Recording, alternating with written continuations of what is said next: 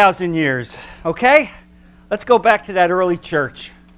And before we start Acts 15, I have a little bit left on Acts 14. And if you would turn to Acts 14 first, a couple verses I want to go over, beginning with verse 21. And you know this is as they are bringing their first mission to a conclusion. And they've been out on the mission field about 2 years. They've spent about 1,200 miles in mission, you can imagine. In this earlier chapter, he had received a stoning unto death, and I believe he was dead. Personally, I believe that. And I believe that the disciples that were there with him prayed, and God raised him up. But you can see the incredible sacrifice and persecution and how Satan, drawing a line in the sand, says, I'm going to stop this work now. I'm going to stop this church now. I couldn't stop Jesus, but I'll stop the disciples. I'll stop the missionaries. I'll stop the apostles. And, you know, this is a lesson. The point of this is the ongoing lesson for you. As you go through life and you come across these persecutions that Hayes spoke about this morning, the bottom line of why you come to church and why you come to Bible study is so that you become a triumphant Christian. Amen? All right, not the kind of Christian that's going through life like this. Oh, I've got a heavy load. You know, I want to see you be filled up and say, yes, I have things in my life that are rough. But you know what? I'm with God. I'm with God. And I'm going to overcome these issues, whatever they are, because He's there with you. And you see it here.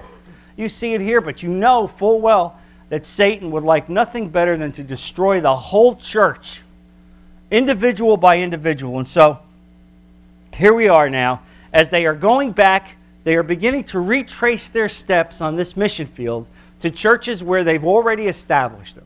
And they're going back. And let's read as to what they do, beginning in verse 21. They preached the good news in that city and won a large number of disciples.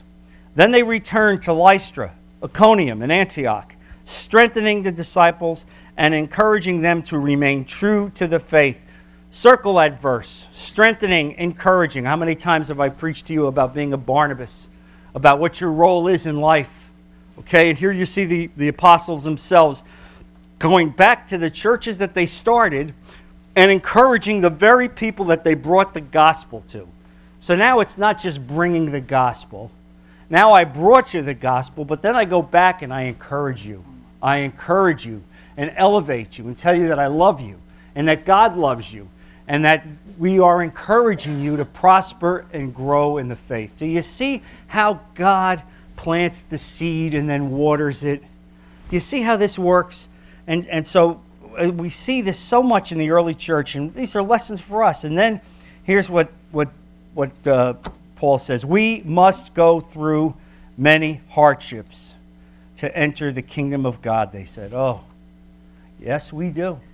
How many times have I told you, take a look. You know, it's not just about God wants you to drive a big car or live in the biggest house on the block. All right?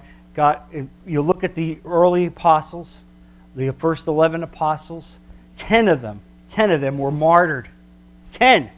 And John, the only one who was not martyred, it wasn't because they didn't try to martyr him. They put him in a pot of boiling oil. All right? They put him in a pot of boiling oil. And after 45 minutes of in this boiling water where the curtains surrounding the pot go up in flames, and he's just paddling around. They pull him out. And under Roman law, you could not be executed twice. You could not. And so, in fact, it's incredible. And so what happened was that because he couldn't be executed twice, he was sent into exile on Patmos. Did you ever wonder why? How did he happen to get to Patmos? Why wasn't he executed? It wasn't because they didn't try. They tried. And even though you won't find that particular incident in the Bible, that comes out of reliable secondary sources. That's from his own disciple Polycarp. Polycarp, who was John's disciple, who spoke directly to Irenaeus. Irenaeus, who again is one of the early church fathers, who wrote about it. So we have very good provenance about this. So there it is, the first 11. How'd it go for them? Not so hot, okay? But you know what? Here's the deal. That's right. Here's the deal. They're there. They have their glory. They're there with Jesus. Okay? And that's the point. And that's what we're about. And that's what this encouragement is about in our walk. Understanding that, yes, we will go through many hardships. And so Paul and Barnabas then, what did they do? They appointed elders for them in each church, and with prayer and fasting committed them to the Lord in whom they had put their trust. Now, I find this fascinating because you hear people say, and I don't know where they get this, I don't like this organized church business. There's too much organization. There's too much organization. You didn't see organization in the early church. Everybody kind of was operating under the Holy Spirit. There was no organization. False. There was the organization of the Holy Spirit. Okay? You see here that they went back to these very early churches. They went back and they selected elders. Okay? They selected people who would be the leaders in those churches. They selected people who would hear from God and be the shepherds, because every flock needs a shepherd. And that's the point, just as you heard it this morning. Again, they selected the elders. So when you think about the fact I like the fact that there's no organization. That is patently false. There was an organization, okay?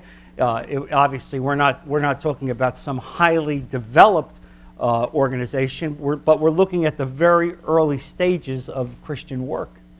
And if those of you who think that there was no order in the church, I commend you to read 1 Corinthians chapters 12, 13, and 14.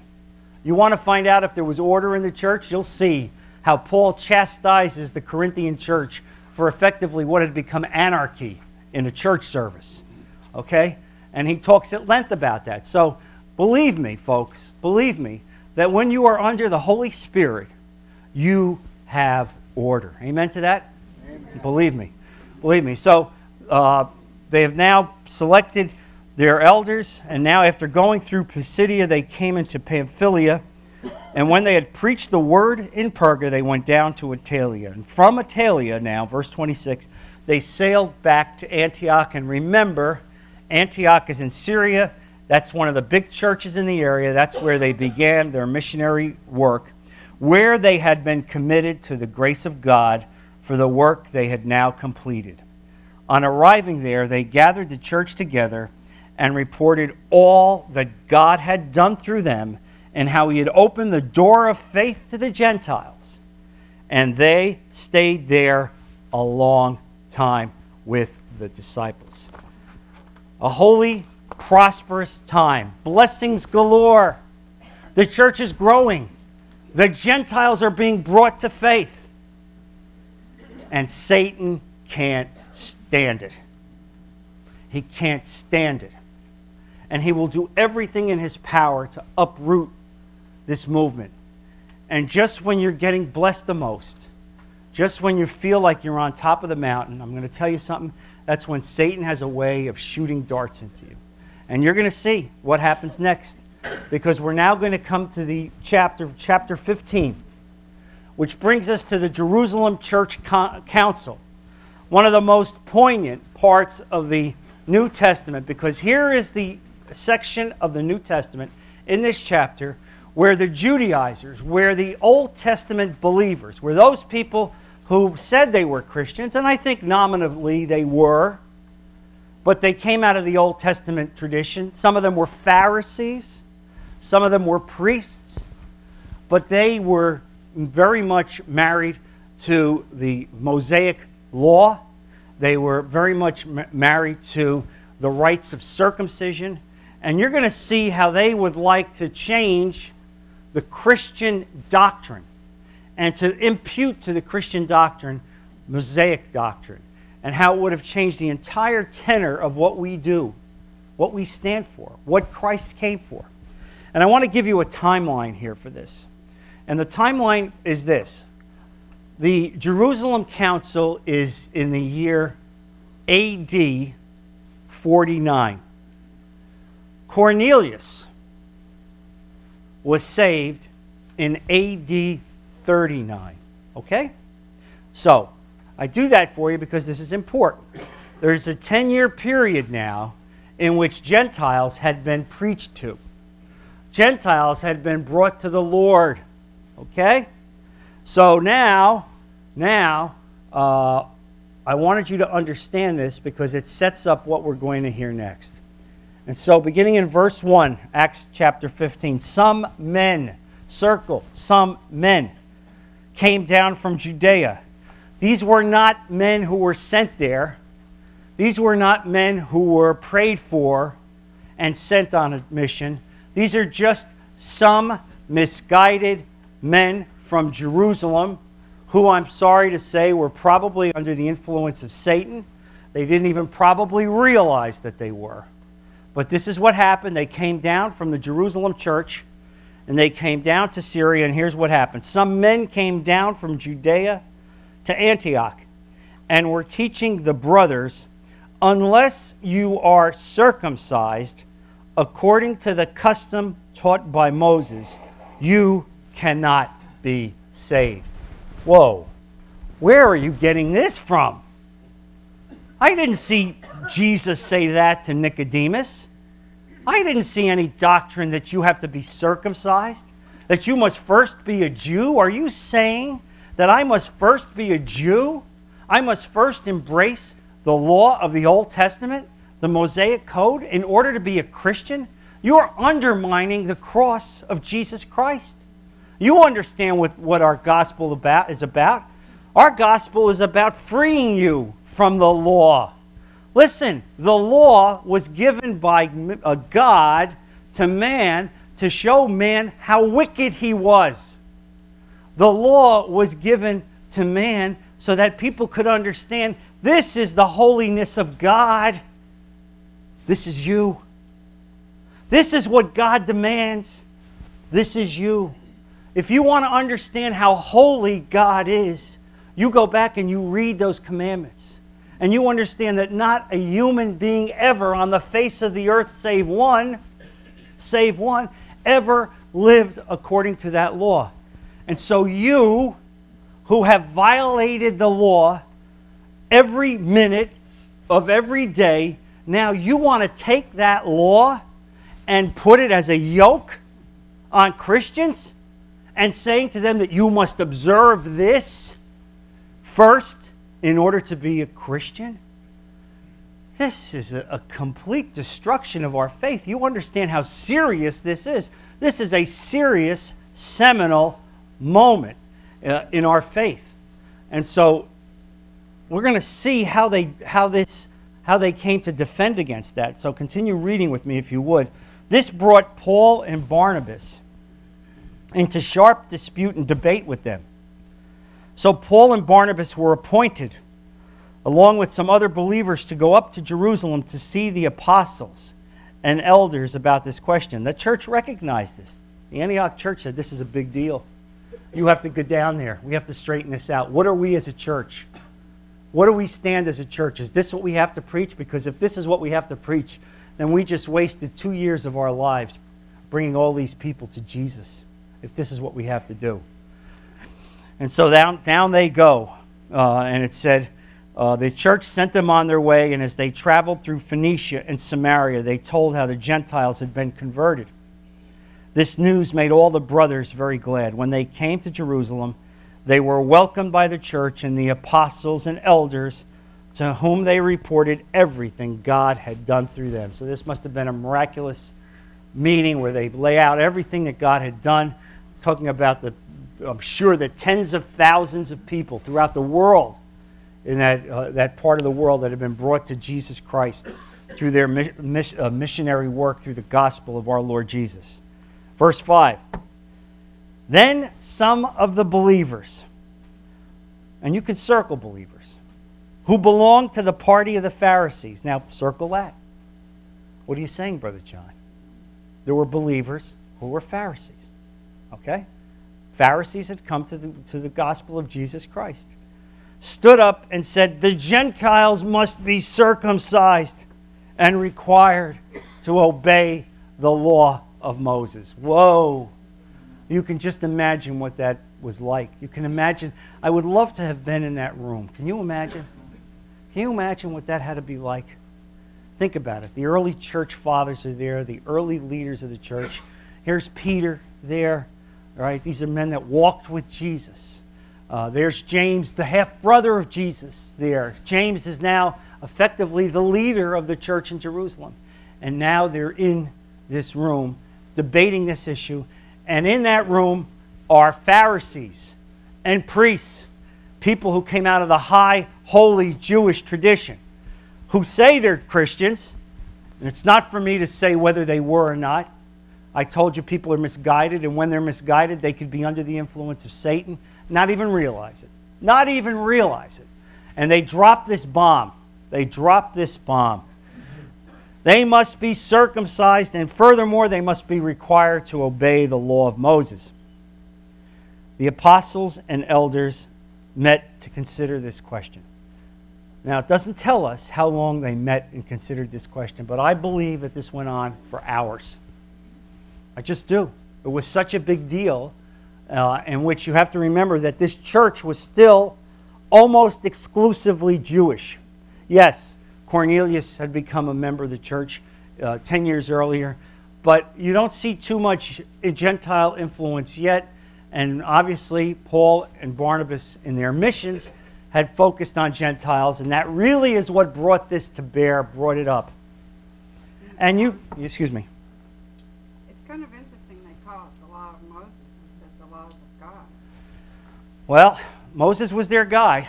You have to understand that. If you were a Jew, I mean, it was basically always referred to as the law of Moses. You're right. It is a funny way of phrasing it, but that's how they viewed it. I mean, if you even speak to Jews today, they will tell you the Mosaic Code, because Moses he stands tall in their faith, and Moses obviously was a great prophet used by God mightily. But let me tell you something, folks. We were delivered from the law. You were delivered. I mean, if your life depended on you having to live up to the law, folks, you're not going to heaven. You're not going to see Jesus.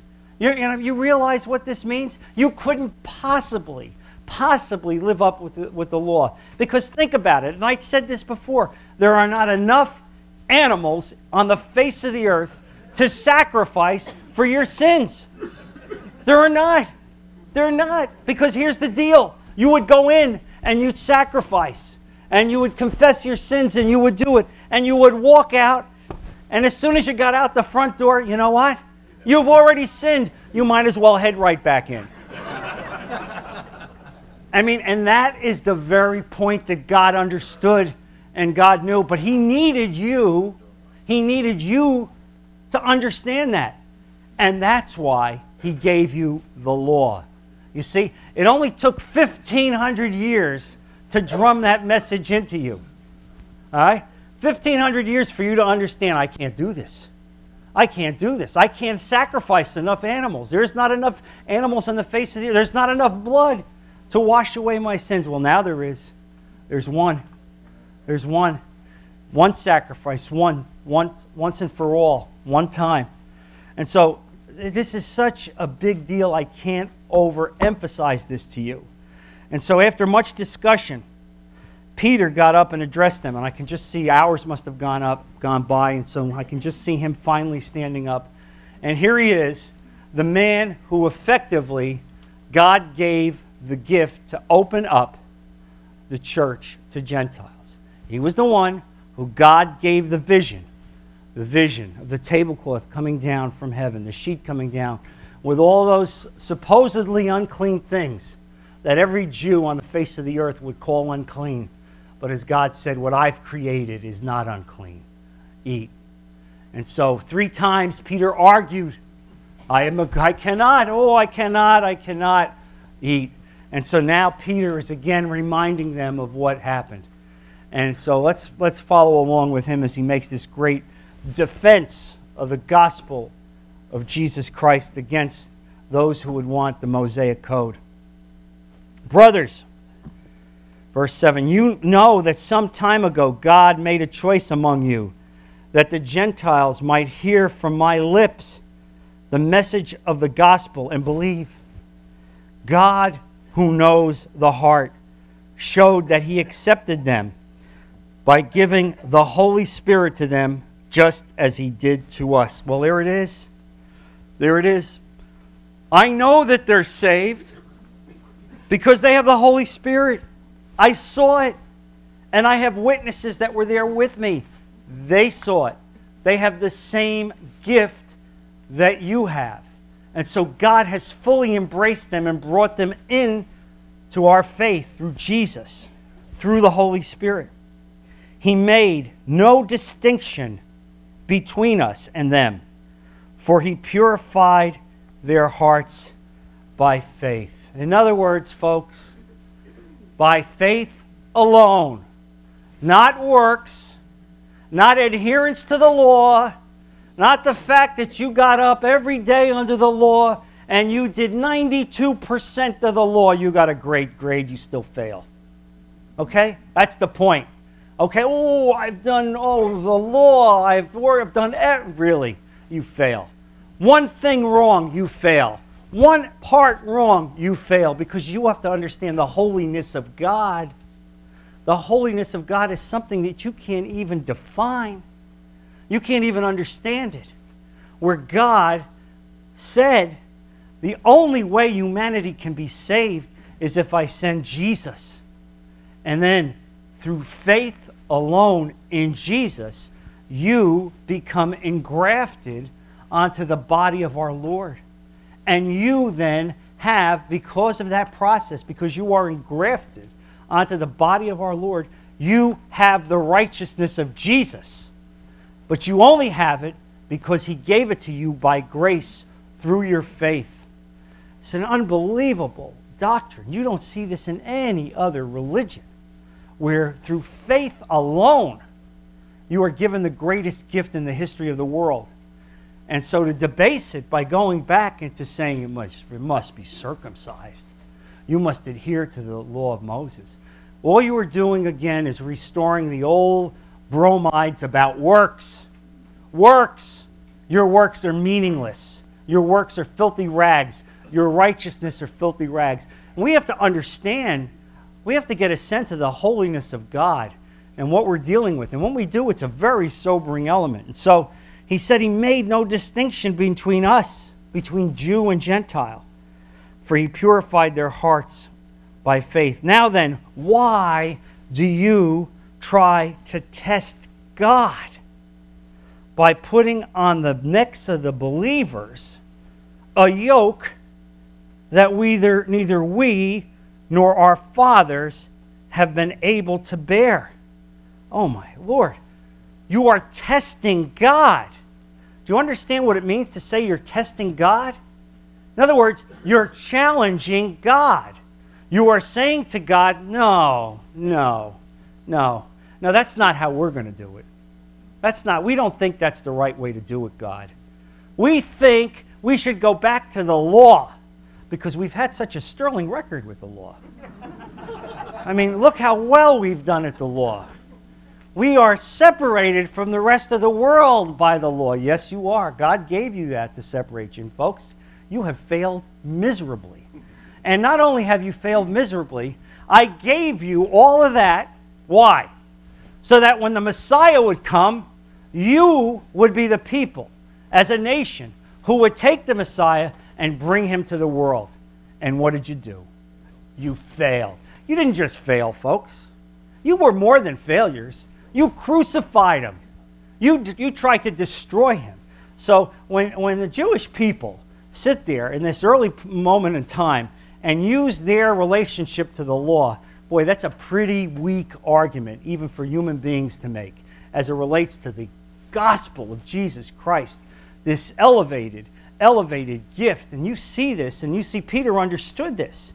And so this is an incredible moment. Now, why do you try to test God by putting on the necks something that our fathers could not believe? We believe, he goes, it is through the grace of our Lord Jesus that we are saved, just as they are. And that's it.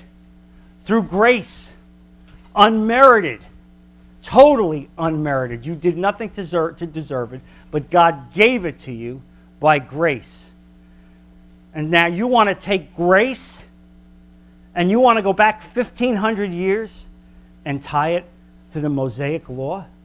And you want to go back to circumcision when there was a reason for those issues at that time, when God was trying to carve them out as a separate people from the world?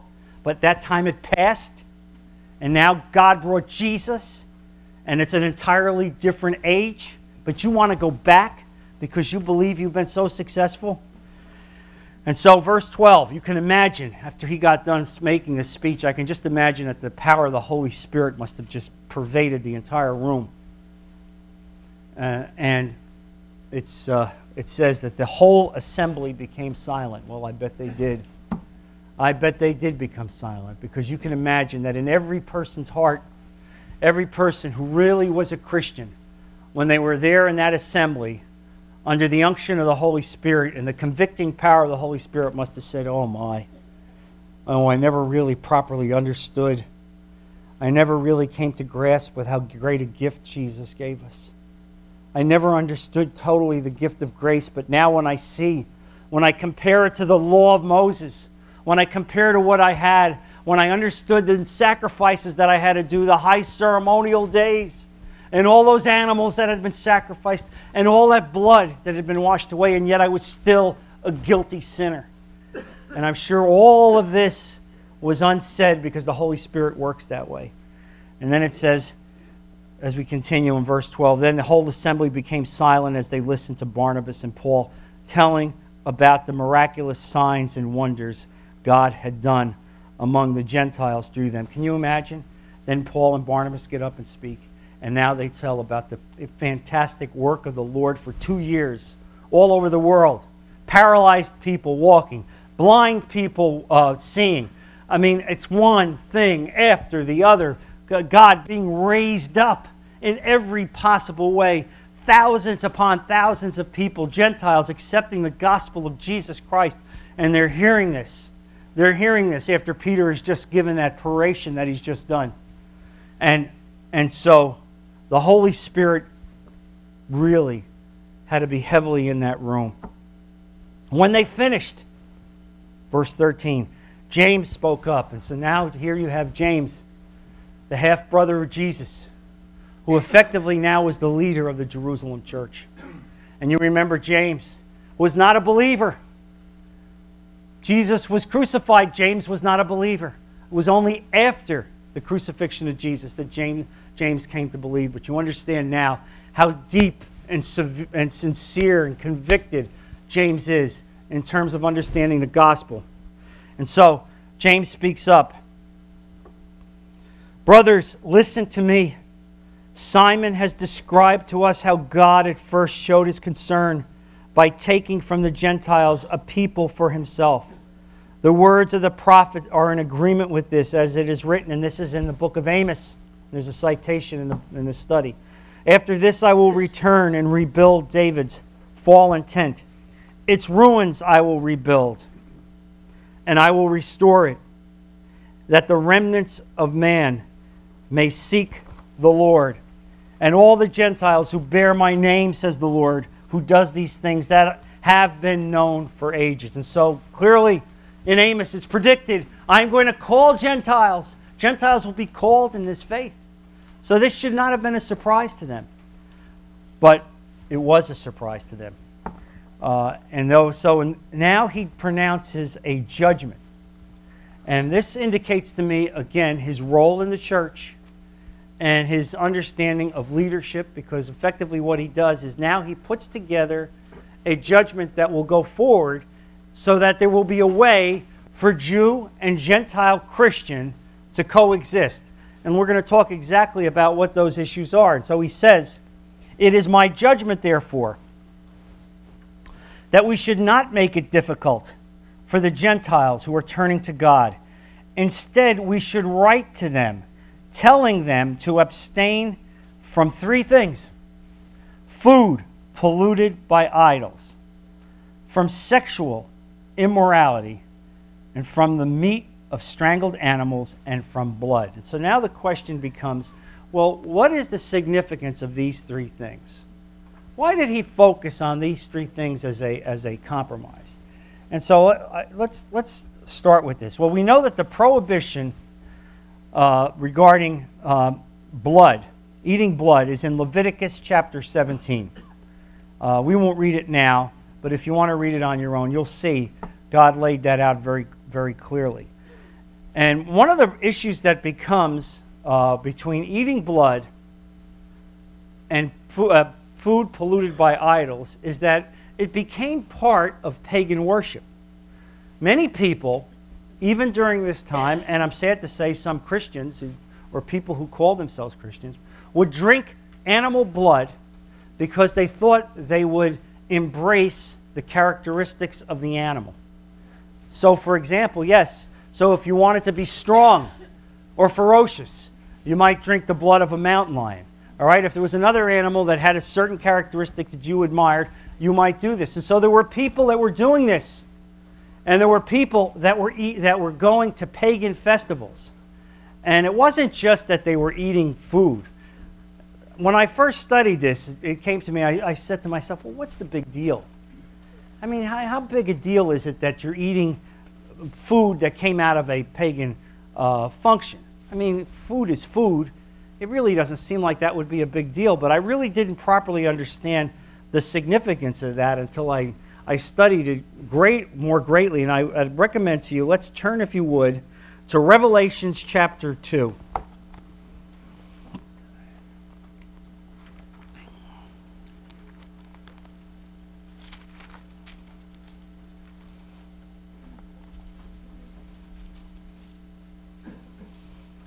And you know, this is the letter to the 7 churches. This is where Jesus writes the letter. It comes through John, but it's through a direct vision that John had on Patmos, in which he writes the letter effectively either chastising the churches or encouraging them, but telling them things that they needed to do. And in this chapter, this particular letter is written to the church in Pergamon. And if you would turn, please, to verse 14. Nevertheless, I have a few things against you. You have people there who hold to the teaching of Balaam. What is that, Brother John? In the church? Balaam? We remember Balaam. Old Testament. Bad. Not good. Who taught Balak to entice the Israelites to sin by eating food sacrificed to idols and by committing sexual immorality. Oh my. Right in the very church, right in the Christian church, right in those 7 churches, there were people who were still practicing idolatry. And how many times have you heard people say, I wish we had the early church? I wish we were in the early church. Folks, let me tell you something. Not necessarily so, because there's one thing the early church didn't have that you have. This. And so we're gonna end our lesson at this point, and we'll bring it on next week at this point and continue it. But let's go before the Lord in prayer. Heavenly Father, we're so grateful for the words that you've given us.